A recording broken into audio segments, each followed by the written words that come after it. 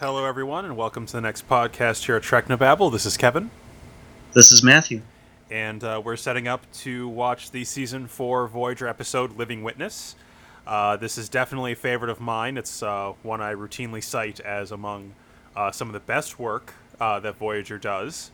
Um, it's Yeah, I would say it's in my top three or four. yeah, it's definitely in the upper echelon of ideas episodes.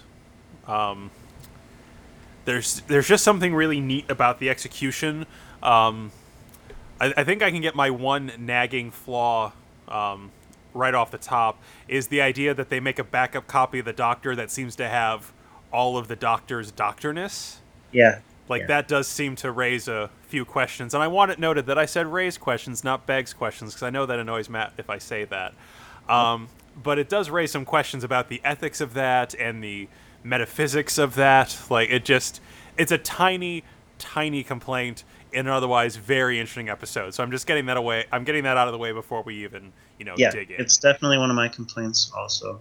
Awesome job using the correct phrasing, Kevin. Um, that's an in joke. Yeah, Uh, it's August 2016, and assuming that either Hillary Clinton has won, or you're listening to this from your fallout shelter style bunker, um, we've been having an ongoing conversation about the use and misuse of language by politicians, and words meaning what they mean and things. So anyway, I was looking at um, the Memory Alpha page, and this episode is from a story by Brandon Braga, and the screenplay is by Braga, Brian Fuller, and Joe Manoski. So it's three veterans, Trek veterans. I suppose Brian Fuller may have been somewhat new at this point, but he is of course going to be the showrunner for the new Star Trek series, Star Trek Discovery. And I have to say, knowing that he is part of this story does actually, despite myself, fill me with more optimism for the new series, because this episode to me has always been sort of a quintessential Star Trek episode. Like this is one that gets it, what Star Trek is. And we can talk more about it as we proceed with the episode, but just briefly, to me, what Star Trek is using a sci-fi backdrop to tell sort of allegorical stories about current politics, social mores, moral issues, those sorts of things, right? yeah, And I don't know if you could possibly fit that definition better than with this episode. Um, so why don't we go ahead and start it, and we can dig into why that's the case. So you should all queue up your media, whether it's DVD or streaming. all right. And we will all press play together in 3, 2, 1. Press play.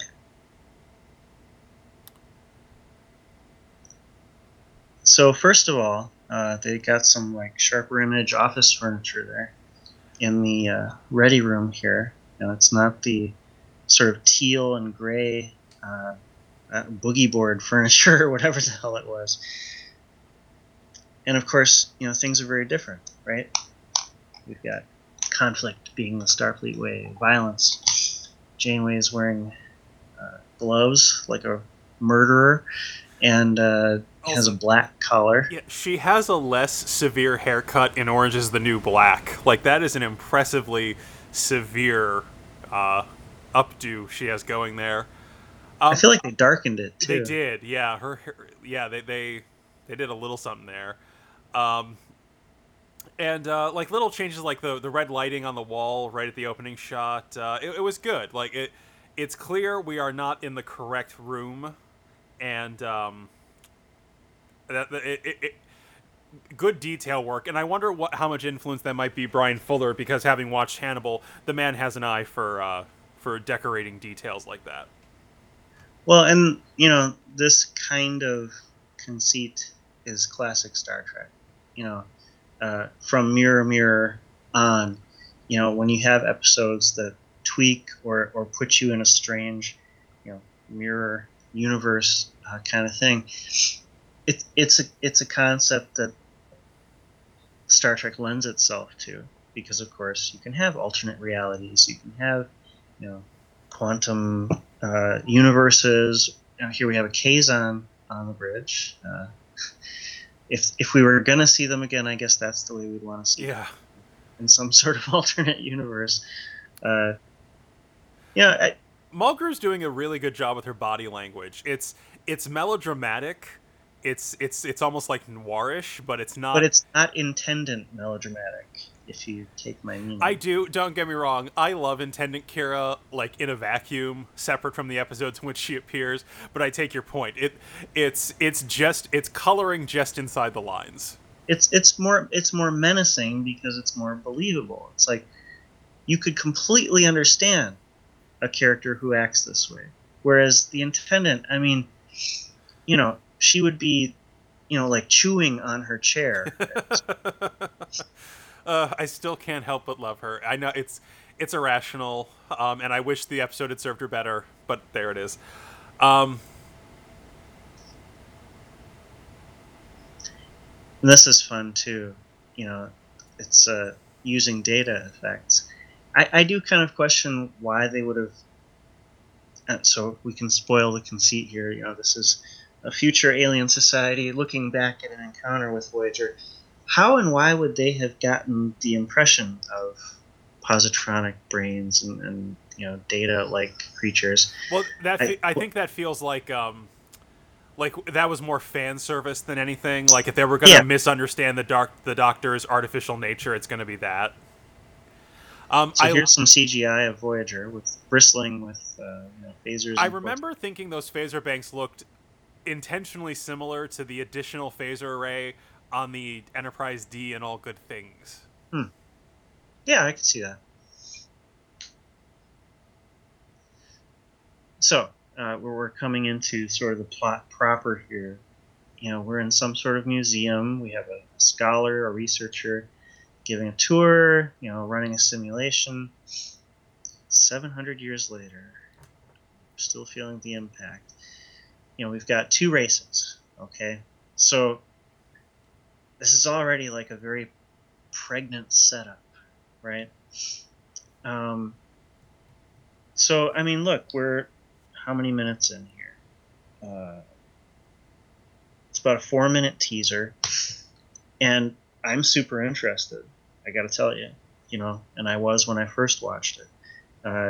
It's ticking all the right boxes for a fan of the franchise, which I guess does raise the question of whether this episode is one that would be better for fans or could also appeal to non-fans.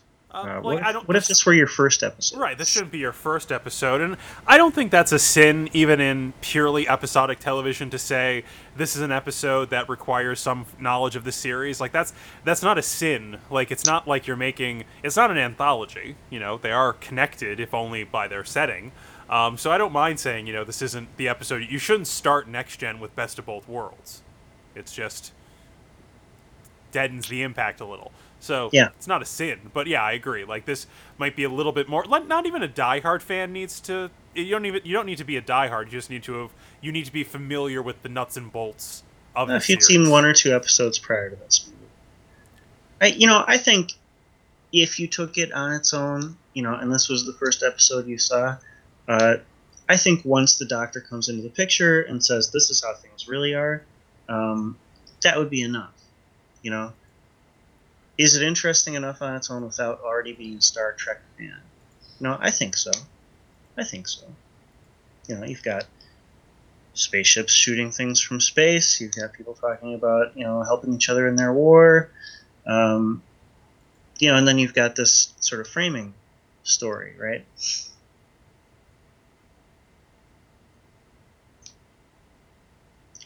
I really like how they're getting details wrong. So this episode is so rich. It's got so much interesting stuff because, the point here is kind of one about history and historiography. You know, like how accurate can history be? Not how accurate is it, but how accurate can it even possibly be, right? 700 years after anything, how many details do you truly have? Right, and Right? especially for an incident like this where your primary source is gone, is long gone, like was only there Yeah, for. your primary source is debris, like captured stuff, firsthand accounts that have been filtered through so many people, right?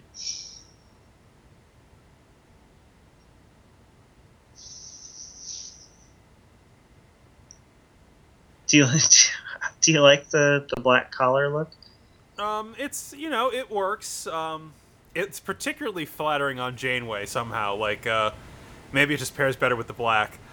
Something I actually like about this episode, and we can discuss this more, toward the end. But I like how the inaccuracies aren't painted as intentional, or even necessarily, naive or, you know, blind.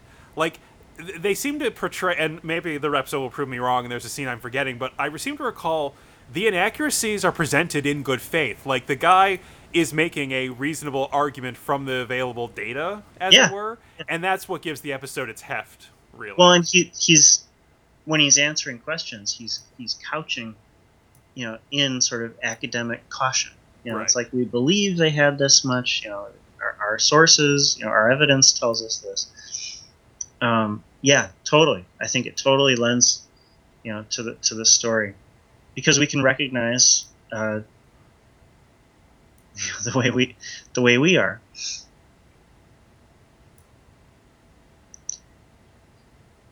This is very mirror. Yeah, Right? yeah. I'm surprised they don't have an agonizer. I thought the tattoo was a little much. Like that was just a styling choice. I think they went a little, like making him look like Queequeg was a little over the top. Well, did they already do the mine's bigger joke with Q and his tattoo? Maybe that's a later episode. Yeah. I do have some questions, like how do they know that Chakotay has a tattoo. he's a Native Yeah. American and his culture is one of peace? And yeah, they've got a slightly different pronunciation on Chakotay.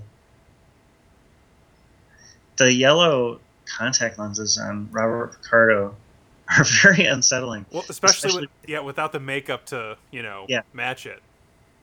Yeah.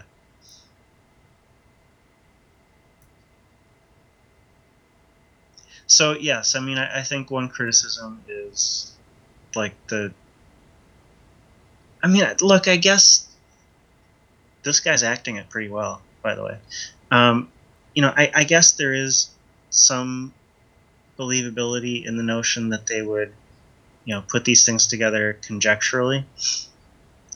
But I think there are questions.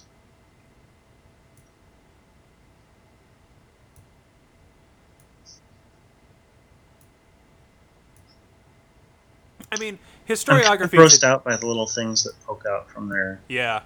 Like their I mean, head. like there's a level of like you go to a museum and they kind of present it to you in layers where like here's what we absolutely know, here's what we reasonably infer, here's what we suppose, and then here's like a line for line recreation that we made in a video for you to watch.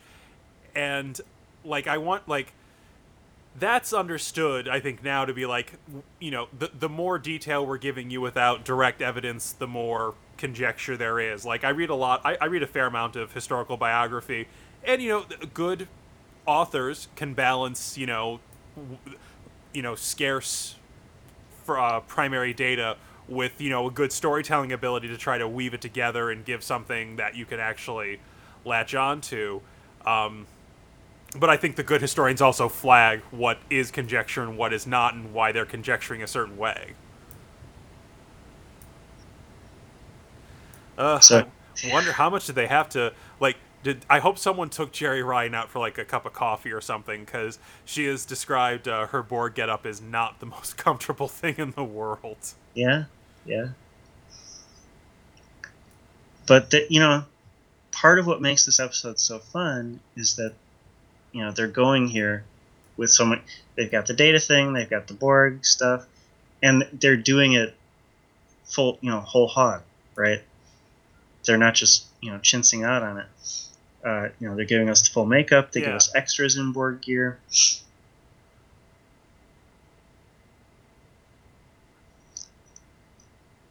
It's pretty stark how dark the ship is. Like, it's kind of dark anyway, sometimes, but it's really dark in this setup.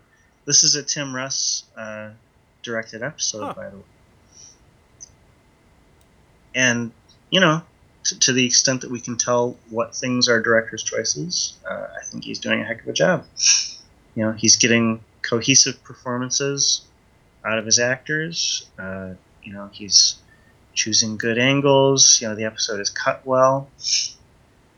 Yeah, and you're getting you're getting a sense the crew's having a little bit of fun. Yeah. This is pretty bland Alienware on Tedrin and his aide here. Yeah.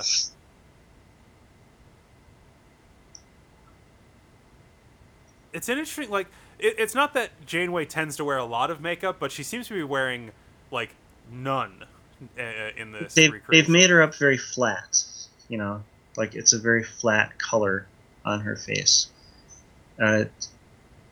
She almost kind of looks a little waxy, like a wax dummy or something. It's very imposing.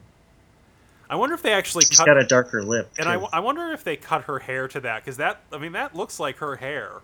And I assume she has shorter hair under the wig, but I don't know. I'm willing to believe that the Widow's Peak is hers, but I don't know. It's awfully bushy on her left side to believe that it's real. Maybe it is. I think they can do pretty good things with hair pieces, making them look real.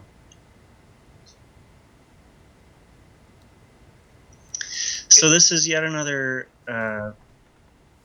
planet with two intelligent species. Right, that seem to have evolved very apart. I also find it interesting that they seem to be even in the one that's trying to paint this other species as the initial aggressor and the actual wrong party, they're still laying the blame at Janeway's feet. And even you have to wonder, even in the politics of that world, was that a choice as opposed to one dictated by the circumstances? Well, he, so the alien character here, he has had reservations, right?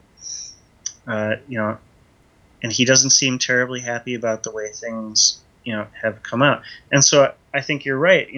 There is something being said about politics of this story. They can't make. Is it the Vasikins? Kyrian and Vaskins or something, yeah. I think it's Vaskins. They can't make the Vaskins out to be, horrible, because they still live in a society with these people.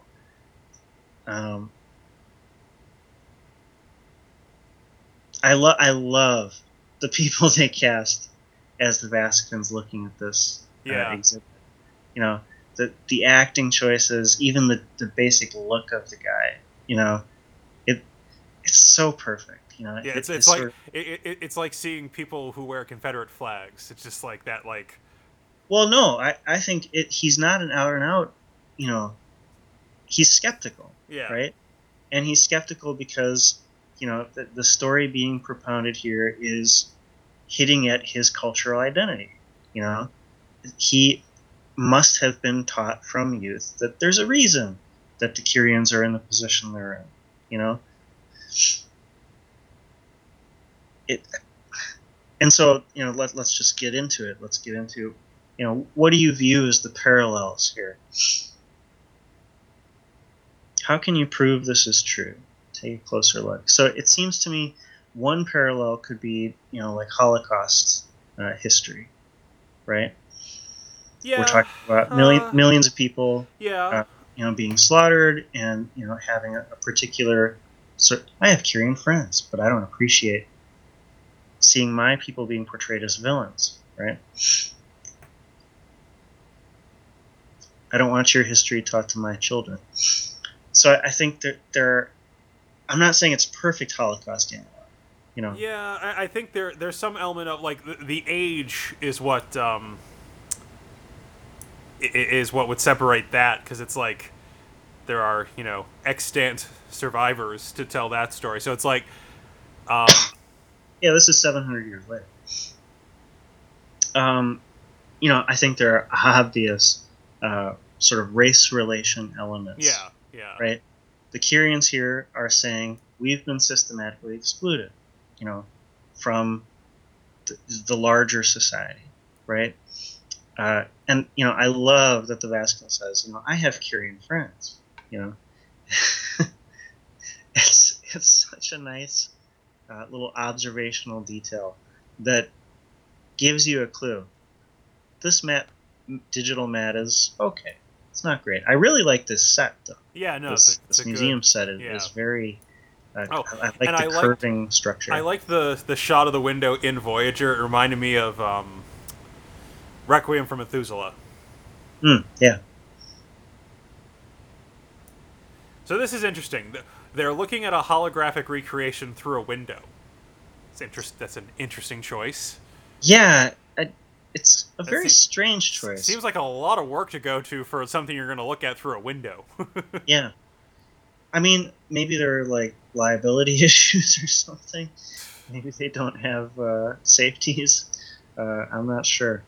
They're going to use tools from the simulation itself. Hopefully, they'll be more compatible. This is a bit of a cheat, I think. Right. It's like, how would they know? Like, well, maybe they stole some blueprints or some data from the computer. So here, there's far more data than I expected. It looks like a program of some sort.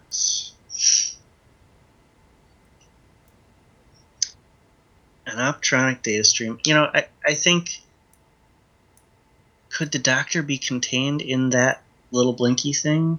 well, Moriarty was. I suppose. Don't you wish they kind of used? You kind of wish they had used that Moriarty artifact. Well, they already did in the That's true. Heroic episode. Yeah. I guess that would have been too obvious to tell.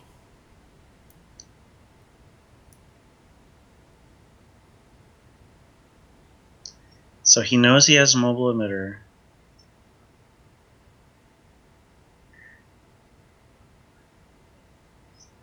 His communicator chirped when he pressed it, which I find odd. Yeah. I mean, his communicator is holographic, right? And it's holographic on the real Doctor too, because he can disappear and relocate. So maybe the chirp is just a local thing. You're a hologram. That I know. It's good delivery. That's the EMH backup module. One of your attack parties must have taken it from sickbay. So it's just lying around, or...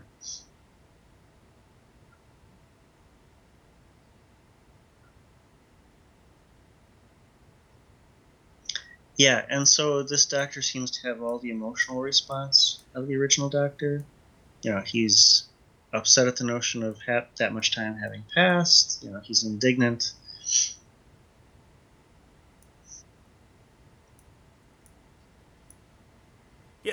Yeah, it's just not to rehash a point we've discussed. It's just the ethics of this are weird. Like even at the end of the episode, when it's like he decides to set off home, like as accepting the Doctor's sentience is given. This is an extremely traumatizing event. He literally like Rip Van Winkle. Like he went to like he. It just the ethics of the backup program just really start to nag when you think about them in this context. How many backups are there? since they lost this backup, do they make another backup? Um, Now, I will say, having the idea of a backup is a nice callback to the previous episode in which, the Doctor was, not there, and Harry and Tom tried to create, a backup. So, there's that. But then, of course, in that episode, it was difficult to create a backup, and here they've successfully done it Well, also, like, 100%. are their experiences harmonized? Is that ethical? Like, this Doctor is having a different set of experiences. If he runs into the first Doctor, like, do they just merge the programs? Like, it's No, I mean, he seems, for all intents and purposes, like a wholly autonomous, different sentient being, which is weird. And if the Doctor needs all those gigaquads of right. computer memory and space, and only the mobile emitter, a 29th century piece of technology, was advanced enough to contain it, did they reverse engineer elements from that? I don't know. Anyway, we're probably not going to solve those problems right now. So yeah, they found data modules in the ocean. I really like this. This is a really good scene. The way that the actors are being framed, the close-ups. I like that the things they get wrong are like tiny but big. Like for the people trying to guess at what's going on, they got close to the mark, but in that gap is a lot. Yeah. It's interesting that he's so protective of the sort of relics, right? But I gotta think that a pad or a phaser is pretty durable compared to today's products, because we're talking about future materials and stuff. Like this personal interplay seems odd. Like how would I mean, it's funny and it's fun to watch, and it's fun to see the Doctor's... It's fun to see the contrast. Where's B'Elanna? Have we seen her yet? I don't think so. Was Roxann Dawson wasn't pregnant at this point, right? Or she had already had her kid? Huh. Yeah, I thought she already... I'm gonna look that up. God, the eyes are really upsetting. I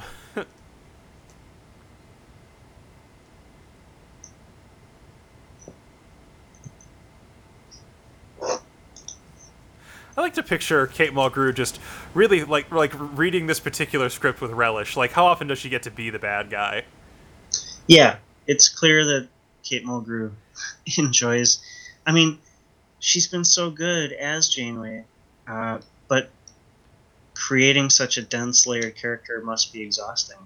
Well, also, it's fun to see the through line with her Janeway with this. Like, it's not... this isn't a... rebuild from the ground up of her Janeway. It is a tweak of a couple of key personality traits, but they are related. I mean, in a way, again, I love Nana Visitor. I enjoy her Intendant on a purely camp level, and I get what she was going for, but this is probably a better iteration of the Mirror Universe idea of a character, because I think the through line between, Prime Janeway and alternate Janeway makes more sense. Well, and that's, speaking of Mirror Mirror, that's why Mirror Spock was so compelling, because you could see Prime Spock in him. If he were just a mustache twirling or goatee twirling villain, it wouldn't be compelling. But to see, some of the character traits carry over is what makes it compelling. Roxann Dawson is indeed not in this episode, and it is because she's recovering from the birth of her child.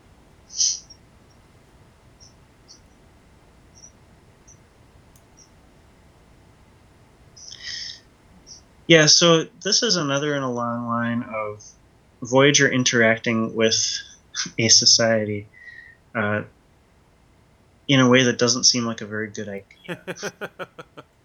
Um, and actually, it is kind of a callback to Attached on TNG. Oh, the Kesprit. Yeah, it's like it seems obvious that you wouldn't want to get involved with the Kess or the Prit, based on any even cursory examination of their culture, right? And so, does Voyager really need a trade deal? That With badly. Yeah. these racist brown guys from beyond. It seems like a bad idea. Maybe if they had established a little more of a rationale, like we really needed X, we were really low on energy or something. So I really like the structure of this episode. um, we're about 2/3 in now, and we still haven't gotten sort of the Doctor's version of events, with the real characters in flashback. But the basic questions here are really good.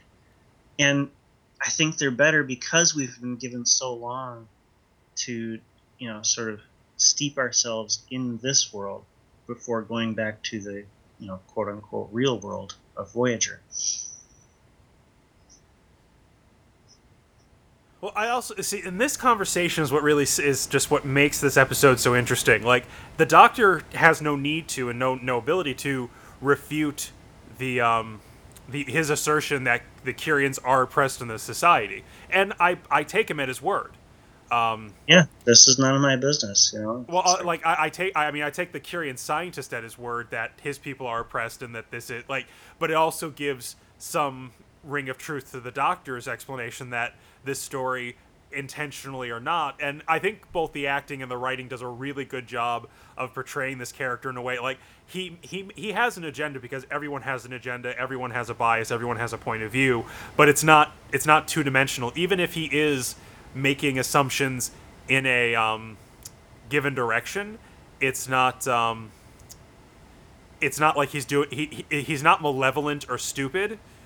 Like, well, I and think he's emotionally compelling yeah, because, any of us, if we had, some cherished historical belief questioned, we could imagine ourselves in his situation. yeah. Um, you know, what if that, you know, to bring up other historical parallels, I can imagine people feeling this way when a founding father, has claims made about him. So it's like Thomas Jefferson and Sally Hemings, or Andrew Jackson, being a violent racist, or whatever the case may be, right?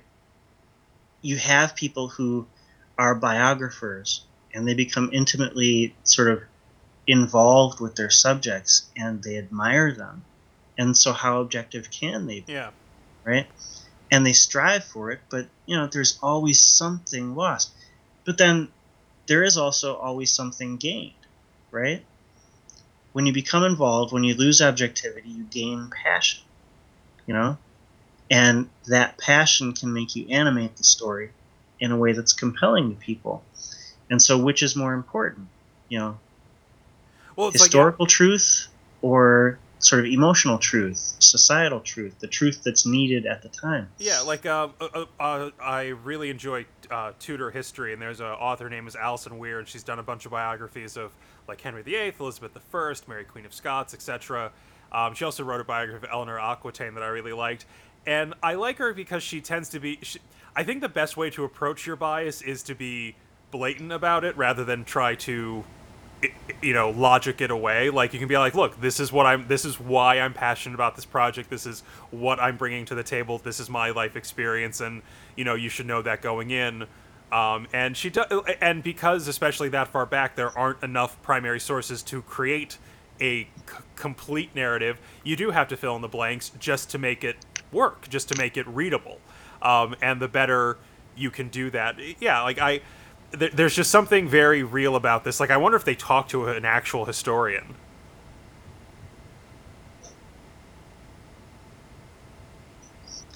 Well, so this actor is Henry Warrenitz. Um, his name is Quarren, and he's played Jadan in the Drumhead. So he was the Klingon who was Huh. accused. That. He also played Gagan, the main scientist in Voyager's Distant Origin, which, yeah, we already reviewed, and we reviewed very positively. It's pretty obvious why he was cast in this role, because he can really give, this sort of principled, layered, emotional journey. It's like you said, I totally believe that he does care about the truth and that he wrestles with his biases, and he portrays that really well in sort of the delivery of his scenes with the Doctor when he's kind of arguing with the Doctor and coming around to the Doctor's point of view. So finally, here we are in the sort of real version of events. But again, how real is this version? This is the Doctor backup module reconstructing Yeah. history, right? And he's got, apparently, because he's the backup module, detailed impressions of the psyches and the personalities of all the crew. So his reconstruction of these scenes is going to be better, I suppose. And he's going to have sort of a better timeline of events. Which conversation happened when, which attack happened where, who was involved, that kind of stuff. But this is still his historiography, and when the arbiters come and question him, the writing in the episode makes that clear. He's reconstructing it too, and he's doing it as best he can. And so it's nice to have two different versions, neither of which are actually true.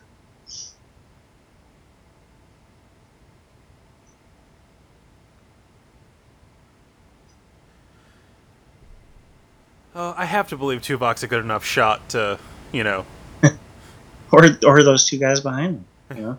Maybe they don't want to hit the warp core. I don't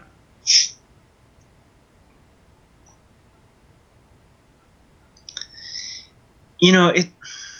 I will say, this Tedrin character, having him be so diametrically opposed. Yeah, it's a soft spot. It would be more interesting if it were a little more, if there were a clearer connection. Well, it's just like he's a villain now. Yeah. It's like he was a hero before, and now he's a villain, and that seems like a stretch. Even after 700 years, would we somehow turn Benedict Arnold into the hero of the story? Or turn George Washington into the villain? It seems like no amount of revisionism could ever accomplish that feat. Yeah. So I think it would have been better to make him more of a, like, he's violent, but he has to be, whereas before he was only violent very, very reluctantly. Like, there's the two Tedrins should be different shades of the character, not two diametrically opposed characters.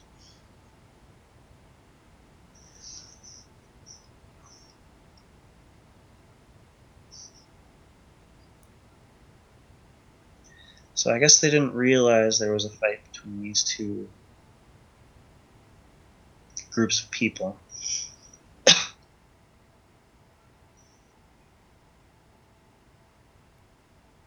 I do like, however, how there's sort of blame to go around in both stories. Yeah, yeah.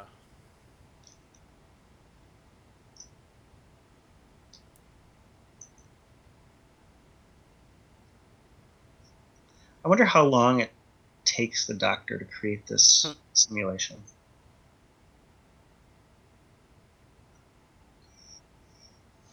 I really like the casting they did on the token Kyrian on the console here too. Yeah. She has such a snarl in her delivery.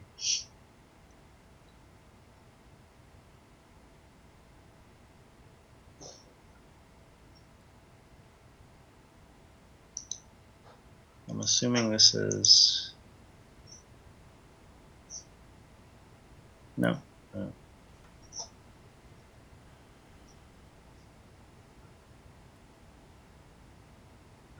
Is that C.J. Craig? No, it is not. Believe me, if Allison Janney were in Star Trek, I would have remembered. I would have died. I would have just transcended this plane of being. I get why you think it. She has that kind of same patrician, you know. Well, she's very tall, too.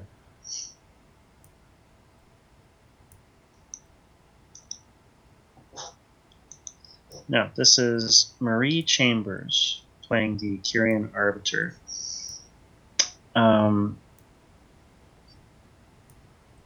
I think she's doing a heck of a job.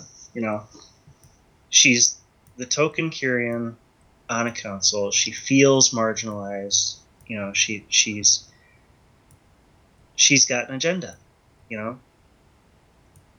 and I think she's doing it in a way where we believe her. Yeah, we believe her emotional sort of underpinning as a character. And I gotta say, you know, this male arbiter too. You know, like I'm digging him too. Yeah. It's always about race. See, in a Star Trek episode, you can have the white character say that, you know, and the predominantly white audience can watch it and be like, ah, okay. I get it now. Right? Well, no, yeah, it's one of the things science fiction does well when it's done is, you know, turn a mirror onto society, and this does, yeah, like on some level, it really doesn't matter who was responsible for a war that happened 700 years ago. That can't be the ongoing justification for the subjugation of a people. Like, it, on some level, it doesn't matter who is right about this recreation of Voyager. There has, like, you know, everyone still has to live together. Though, obviously, there's a, you know, some value I assign objectively to historical accuracy. But, this is, and I gotta say, this is a pretty light-handed allegory. No, like, maybe it's because everyone comes off so reasonably. They all have points of view colored by their experiences, and because they're, you know, fake aliens, the audience can't get over invested in one side.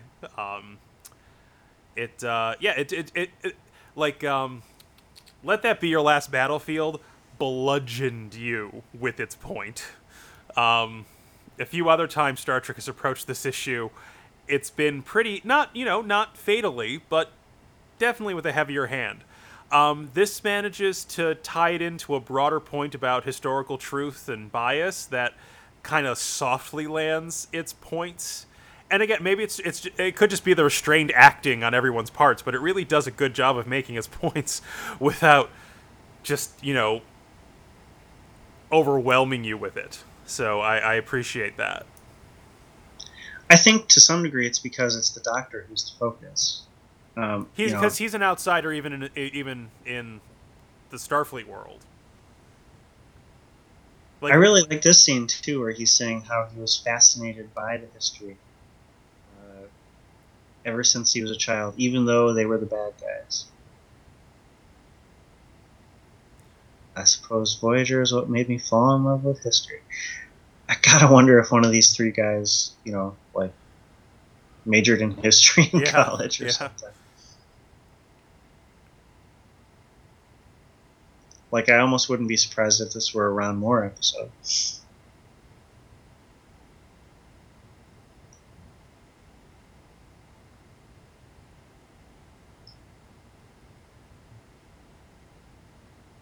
How do you feel about the whole museum being a holodeck? Graphic generators. I'm fine. It's fine.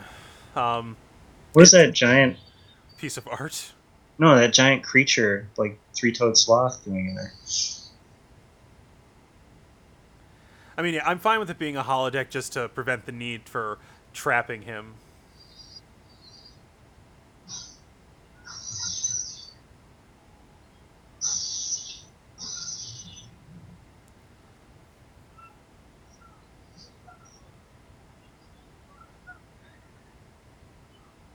You know, I don't feel like they're going too far with this ride. You know, I feel like they've earned it. I feel like they've done enough. Um, establishing the bona fides of this society. Talking about how there's this centuries-long oppression, and so it doesn't feel cheap or unbelievable when we see it, break out in violence like this. I also like the, sort of making the tricorder, the repository of the knowledge. I think it's a nice writing touch. Yeah.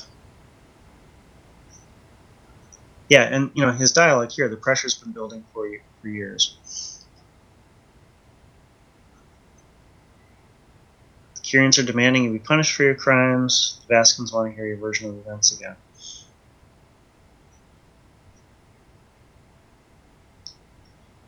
And I like where the story ends up going. The Doctor, or the Doctor's backup module, delete my program. He wants to limit the harm that is being done to the living people in this society. And so he's willing to decompile his program so that he can't be used as a lightning rod.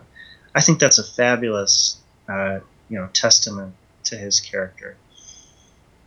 And I think the writing, this is a classic example of characters driving the writing.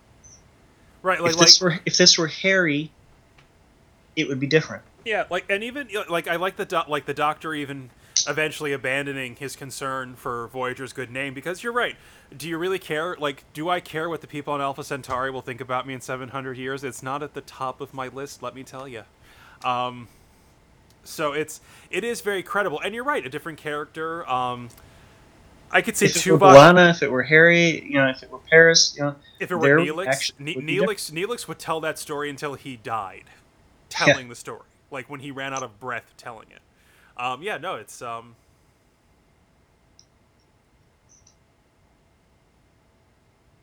and now his point in response is a good one. The truth needs to out because we need to build structures based on the truth. We need to build coalitions and consensus based on truth. And of course, this is, sort of the final twist. It was a pivotal moment in our history.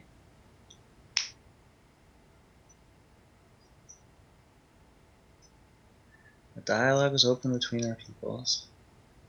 Found a new respect for our divergent cultures and traditions. Oh, dear God, could there be a more Star Trek sentence? It paved the way for unity. God, Gene Roddenberry, whatever the opposite of spinning is, that's what he's doing in his grave. Oh my God, this is. I like that they clearly used one of the TV Guide promo shots there. What's with the armed cross thing? I also like that they cast an actress who looks kind of similar to the other one. Yeah. It fits sort of structurally that they look related. I don't know. Yeah, it just works. I kind of wish they had gone for sort of an interracial person in the audience there. Yeah. Someone who had a mix of both Kyrian and Vascan features. Yeah. But clearly, they're all getting along. They're very amenable. They also didn't really establish exactly how much time had passed. It looked like they were in the same museum, so there's that. But was it another 100 years? Was it 20? Was it 50? I suppose it doesn't really matter. So I think it's a whale of an episode. We've identified a few flaws. The module being chief among them. And a few other sort of niggling questions here and there. But it's a fabulous allegory. It's got very good characterization. I actually cared about the aliens of the week here. Do you agree with me on that? Yeah. They had enough life, and their conflict was painted, as most conflicts, are historically, a little more nuanced than history would record them. Rome and Carthage were neither, purely the aggressor, purely the innocent in their their ongoing wars with each other, despite what their respective histories might indicate.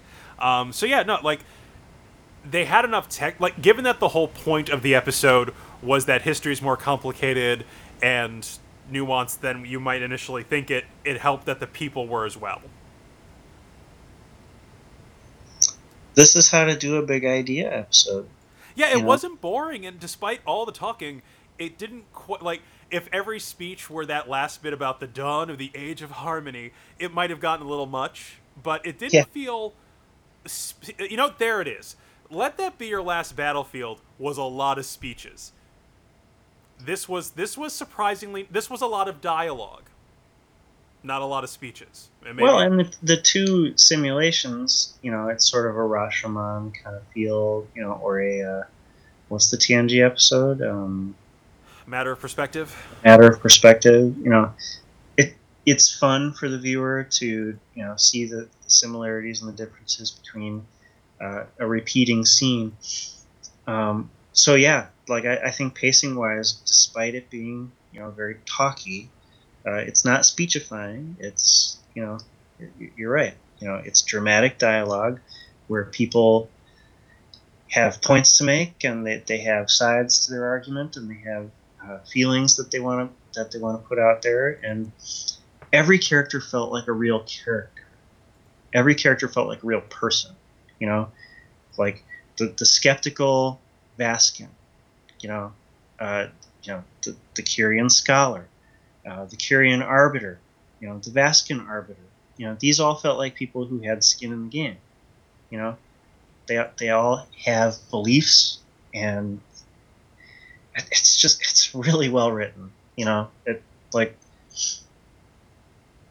and far be it for me to use a beautifully written Star Trek episode to further denigrate the Abrams reboot franchise.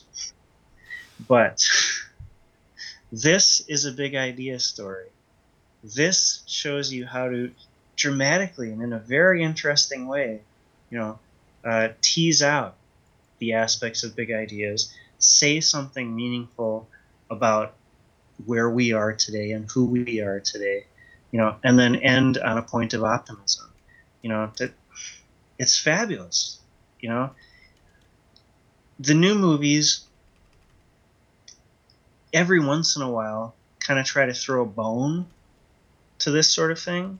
It's like they talked about drone strikes in Into Darkness for one line of dialogue. And then it was just like, well, now we got to keep the plot moving from point D to E to F to G. The plot was driving the characters. Here, the characters are driving the plot. The characters have desires, wants, needs, fears, hopes, and those desires and wants and needs are driving the action, and it makes the action much more meaningful to the viewer instead of just a bunch of stuff that happens. Okay. And to be fair, this episode probably wouldn't, as good as it is, probably would not have sustained a movie. Like, it's not a movie. That's a separate conversation about why Star Trek probably ultimately works better as a TV show, but that's a discussion for another. How long can you sustain an alligator? Can you do it for 40 minutes? Can you do it for 60? Can you do it for 120? Maybe not. Yeah. Right. But yeah, so yeah, I think this episode, it's probably one of the, like, and not to rag on Voyager, I'm on record as liking Deep Space Nine more, but I'm trying to recall another big idea Voyager episode, and I think let me think. The Phage comes to mind. Jetrel comes to mind. Yeah, definitely Jetrel. It's been a while since we've had a big old school Star Trek, maybe Death Wish certainly. So it's been a little while since we've had like a big grand allegorical episode, and it's well received. It hit on all cylinders, and it's a credit to all three people who wrote it. So, well done. Yeah, like aside from just there's no way to to kidnap the Doctor without removing him from the show, without the conceit of the backup.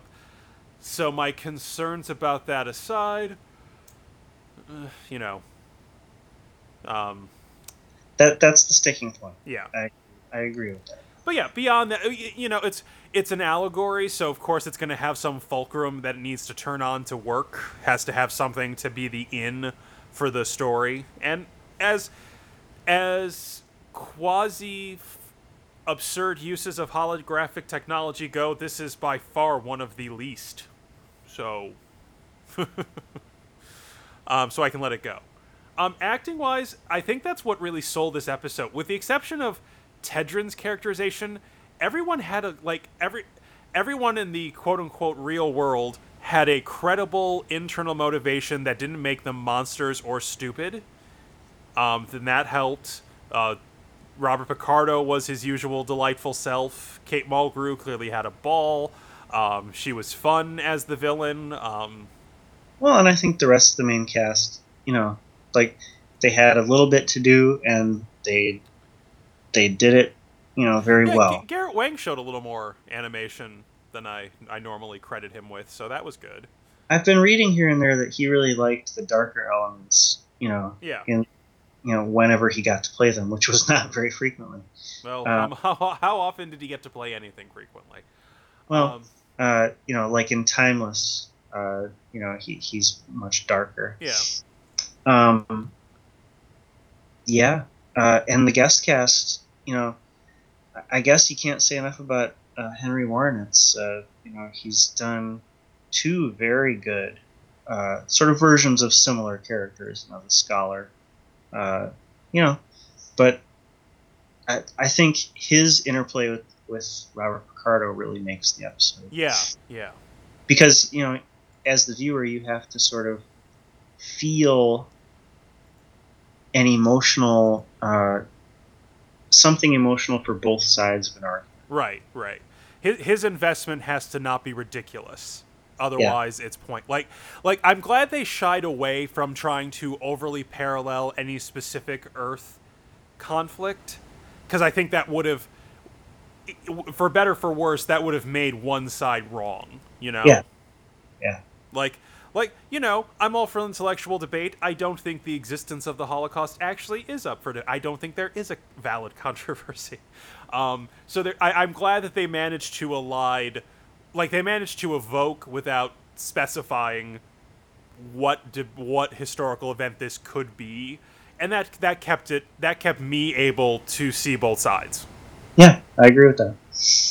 I thought from a production standpoint, this was a very enjoyable episode. Oddly, almost a bottle, because everything was on the ship and the museum, which was one large, well done room, but it was one large room, Well, but even though most of the action took place on the ship, it was two different versions of the ship, and they were easily recognizable, based on lighting and a few set design changes, or set dressing changes. You had the uniforms, you had different furniture, and there was a lot of sort of gel lighting, which was reminiscent of TOS, which gave it that sort of mirror feel. When they were in the mess hall executing Tedrin, there was like a red gel and maybe a blue gel on the wall. And then there was some pretty decent CGI. I liked the bristling Voyager look, and the digital matte. The nighttime version wasn't as good as the daytime version of the sort of city on this planet, but it was certainly competent. So, all in all, I think there was a lot of visual interest personally. Yeah. I thought maybe the Curian alien makeup was pretty mundane. The Vascan was a little bit better. Oh yeah, it gave him kind of like a kind of lion look. Yeah. Anyway, I mean, both were pretty standard Westmore, sort of designs. Different enough. Yeah. Maybe they should have been a little closer so that it made more sense from an evolutionary standpoint. I don't know. Uh, I suppose maybe that's another story issue. I'm not advocating that they should have done like, one side black, one side white, like in Let That Be Your Last Battlefield. Um, but maybe if they had seemed a little bit more closely related, I might have liked that a little bit better. So it's probably pretty obvious. I think this is 5. Yeah, I agree. To me, this is quintessential Star Trek. If every episode could be like this, I don't know what would happen. I don't know. Maybe people would find it boring. I don't know if I would. But wow, I mean, I think it's a great episode. It's not perfect, but is any episode perfect? I don't know. Yesterday's Enterprise, pretty close. Pretty darn close. Yeah. Yeah. Um, I'd have to strain to think of a flaw. yeah. City on Forever. Yeah, I agree with the 5 for a total of 10. Yeah, this is some of the best work Voyager's done, I think, or will do. Like it's a big idea executed in a dramatically interesting manner, and you're not going to make me much happier as a diehard Trekkie. Yeah.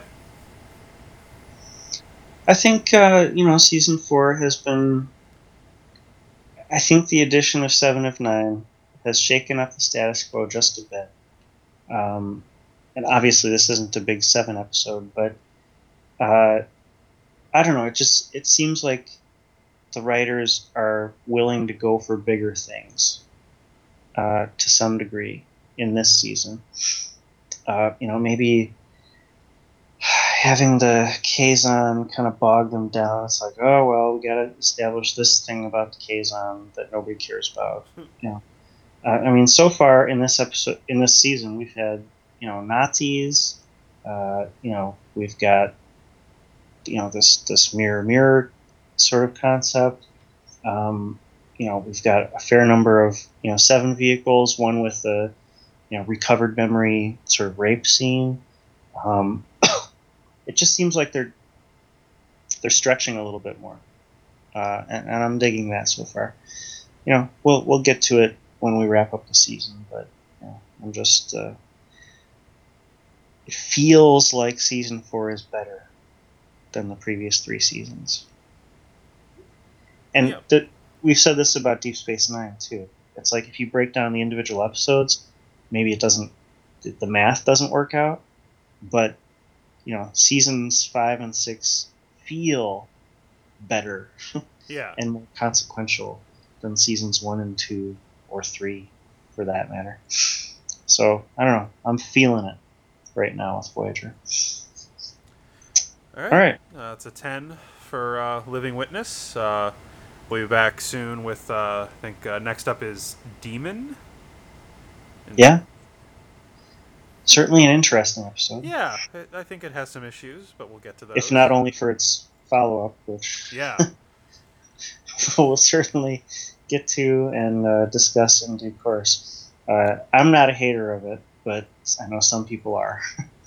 You mean I like Course Oblivion inside the 4 walls of Course Oblivion a great deal. It has some great emotional moments, but we'll get to there. It's the most egregious use of the show's reset button. Well, that's debatable. The most egregious? We'll see. There is some competition. Yeah. Okay. All right. Well, live long and prosper, everybody. Keep watching the skies. First duty of every Star Trek fan is to the truth. Whether it's historical truth or personal truth. So, have a good one. All right. Have a good night.